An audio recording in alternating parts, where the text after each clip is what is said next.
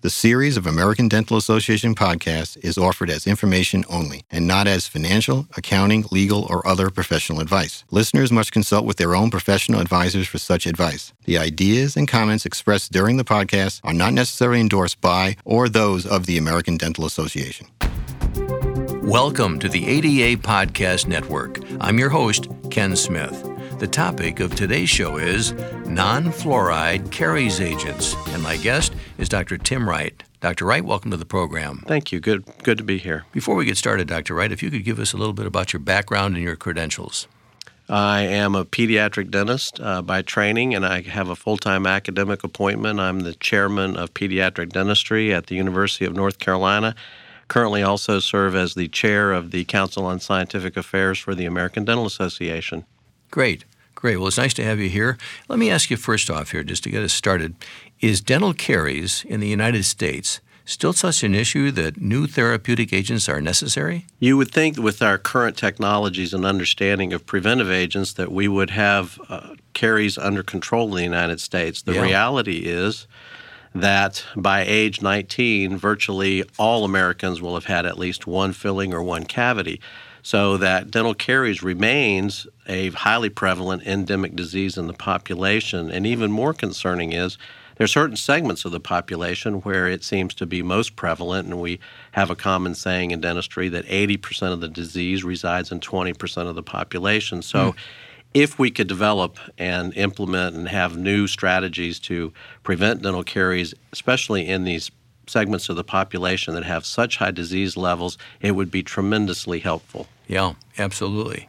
Well, you were part of the expert panel that developed recommendations on non-fluoride caries preventive agents. Can you describe to us the nature of the work conducted by this panel? Sure. The American Dental Association, through the Council on Scientific Affairs, convened a panel of experts. There were 18 individuals that served on this council that included individuals with expertise such as cariology and epidemiology, statisticians, people that are well-versed in evidence-based methodemiologies, and also stakeholders such as practicing dentists, pediatric dentists, public health dentists. This group was convened to answer specific clinical questions such as what therapeutic modalities are out there and what is the evidence that they are effective in clinical practice to prevent dental caries. The process was that was the fundamental question that was to be asked. They did a comprehensive review of the literature, assessing literally hundreds and hundreds of different articles on clinical trials. They then analyzed those using a very specific methodological approach, appraising the data, the validity of that data, the strength of that data, and then the panel comes together to make specific recommendations based on that scientific evidence so that they can then provide information to practicing clinicians as to what modalities seem to be the most effective based on the evidence.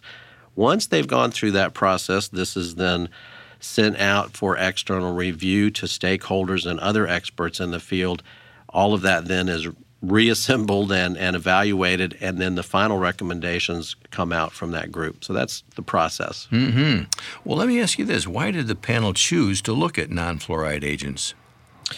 The reason that was the topic selected for this review is that there are many different modalities that are currently commercially available that are directed at addressing dental caries. And the clinicians that are in the field and providing oral health care for the population in the United States has very little information as to the effectiveness and the appropriate method as one might apply these therapeutics outside of what the sales representatives and commercial folks are telling them. So it was decided that it was time to look at the many different modalities that are out there and what is the evidence behind them and in what populations do they seem to be most effective. Okay. Well, what types of agents were analyzed by the panel? Well, there were a variety of different agents that were looked at. In fact, initially when the question was asked, because we're just looking for therapeutics that might affect caries, we cast a very broad net and we're interested in all different modalities, including things like probiotics, different kinds of antibacterials, agents that might stimulate remineralization, agents that might stimulate salivary flow that would stimulate remineralization, alternative sweeteners, different agents such as mineral agents, combinations of minerals and ions that would also promote mineralization. So we looked at all of these different modalities when we were evaluating possible therapeutics that might have benefit. Well, tell me, Tim, what recommendations were made by the panel? Well, once we evaluated the literature and the clinical trials that were available, some agents there wasn't adequate information to evaluate, but there were a number of therapeutic approaches that did have adequate clinical information to be able to make recommendations either for or against the use of those products. One of those is the use of chewing gum that is sweetened with xylitol or other polyols that can stimulate saliva. Also lozenges that have these non-carbohydrate sweeteners or non-sucrose sweeteners in them. We recommended in certain populations as being therapeutically advantageous. Another therapeutic modality that there was clinical evidence to support that it may be effective was a chlorhexidine thymol varnish that was shown to be effective for root caries. Well, what is a polyol combination? Well, polyols are polyalcohols. That's what polyol stands for. And in the confectioner market and in the chewing gum market, these polyols such as sorbitol, mannitol, xylitol are chains of they're carbohydrates that have multiple alcohol groups, thus the name polyol. There's some of these that, such as xylitol and sorbitol, that are used extensively in the chewing gum or other confectioner market and have been shown to either not promote caries or have minimal ability to promote acid production by the bacteria, and thus have been shown to be potentially beneficial in helping prevent dental caries. Okay. Well, tell me this, Tim. How do these polyol products help prevent caries? And what is the mechanism of action? And does it matter what type of sweetener it contains?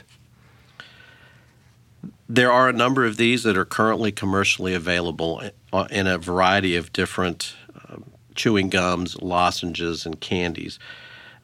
Common ones, the early common ones were combinations of sorbitol and mannitol.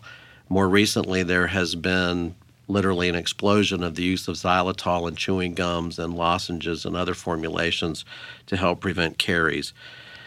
There are different schools of thought as to what the exact mechanisms of these different therapeutic agents are, but I think there's general agreement that a key mechanism for prevention of caries with lozenges and chewing gums is they stimulate saliva. And saliva has the required calcium and phosphate minerals. It has fluoride, and therefore is an ideal vehicle for promoting remineralization. So all of these have that underpinning of helping to stimulate a great remineralizing therapeutic. There is evidence that the use of xylitol is actually somewhat superior to other polyol combinations in chewing gums and in lozenges. The exact mechanism of that added benefit is not fully understood. It may be that sorbitol is partially fermentable by the acid-producing bacteria, and there may be other mechanisms as which we do not yet understand, but xylitol does appear, based on the scientific literature, to have some benefit over other polyol combinations. Okay. Well, I'm just wondering, are these agents recommended instead of fluoride and sealant or in addition to them? That's a great question, and the gold standard for caries prevention remains, and the strongest evidence in support of is the use of fluorides and sealants. There is long-standing, many years of evidence that those therapeutic modalities are highly effective, and they remain the gold standard for caries prevention. Can these other therapeutic modalities be of benefit in addition to those agents? In certain populations, they may well have additional benefit. The recommendations, for example, to add chewing gum on top of an already existing fluoride sealant-based preventive program could provide added benefit in those individuals who despite the use of fluorides and sealants, continue to have disease. So the current recommendations are that these therapeutics are adjunctive to and not replacements for fluorides and sealants. Now, having said that, there may be populations where those therapeutic agents may not still provide the benefit that we would hope that they would. I'm wondering, are these agents recommended for anyone or specific people? Well, as in all cases of developing a preventive dental program, they are for tailor-made preventive programs. So that in and of itself suggests that they are really for individuals and not a population base. Usually, again, these are adjunctive to existing therapeutic therapies that we know are that are effective, such as fluorides and sealants. So in most cases, they're going to be added on for reasons such as individual that is not responding to other therapeutic approaches such as fluorides and sealants, or someone who has a very high caries rate, or someone where the use of a chewing gum may fit into their lifestyle better than would, say, a fluoride rinse modality. So it's really a customizing of the preventive program for each individual and then selecting from our different armamentarium of therapeutic agents which will suit that individual patient's needs best and their lifestyle most effectively. How do you decide whether to incorporate these products into your practice, and how would you use them? Well, each one would be used differently, and it would depend partly on the population that you're treating and the caries of the population, caries risk and caries rate within the population that you have. For example, the use of chewing gum. Chewing gum is not recommended in children under 4, so that's not a solution that one would incorporate for children that have early childhood caries. However, if you have a teenage population that is having a teenage patient that's having disease that is not responding well to current therapies, the addition of a chewing gum therapeutic may be beneficial in that individual. The addition of chlorhexidine thiamyl varnish, if you're treating an elderly individual who's having issues controlling root caries, that would be an indication where the addition of a chlorhexidine thiamyl varnish to assist that patient in controlling that disease may be very beneficial. So again, incorporating them is on an individual basis, and it should be selective for that patient using those modalities that have been proven to be effective in clinical trials and for that specific indication of caries risk.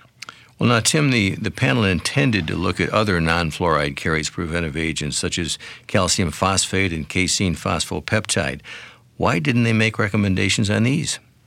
There were a number of very interesting therapeutic agents that are out there that some are quite prevalent in some of the therapeutic agents. For example, calcium phosphate combinations are now supplied in many of the different fluoride applications that we're using.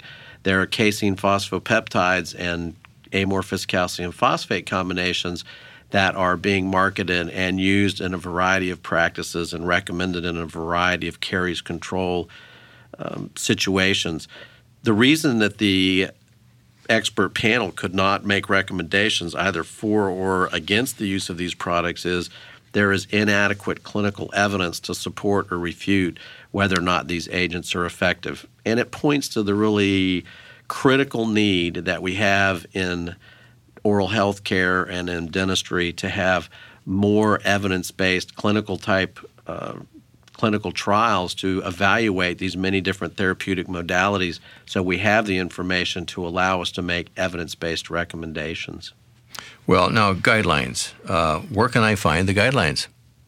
Well, the guidelines were published in the September 2011 issue of the Journal of the American Dental Association, and there's an executive summary that will review the fundamentals the recommendations that were derived from the panel. The full review can be gotten online at the ADA's Evidence-Based Dentistry website. That is at the ebd.ada.org website. Well, we are just out of time, Dr. Wright, and I want to thank you for being our guest today. Thank you for having me here. I enjoyed talking with you. I'd like to thank my guest, Dr. Tim Wright, and the ADA Podcast Network. Thank you for joining us, and please visit ada.org, the premier website for oral health care information. I'm your host, Ken Smith.